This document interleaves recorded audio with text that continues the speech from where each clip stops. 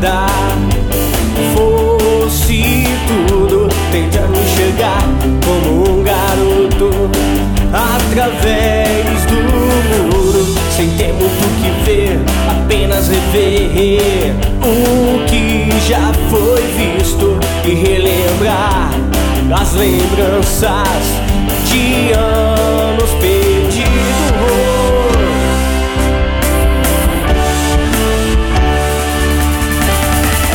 É fácil, te espero em outro lugar. É certo que eu vou estar lá.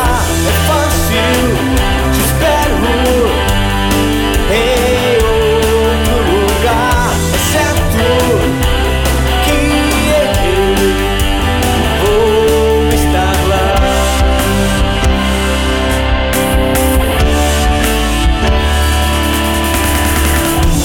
Sinto que é hora de partir, recolher todas as coisas que eu vivi. Um cemitério de coisas vividas, essa é a minha história de vida. É mais um ciclo que se encerra, histórias velhas que se enterram.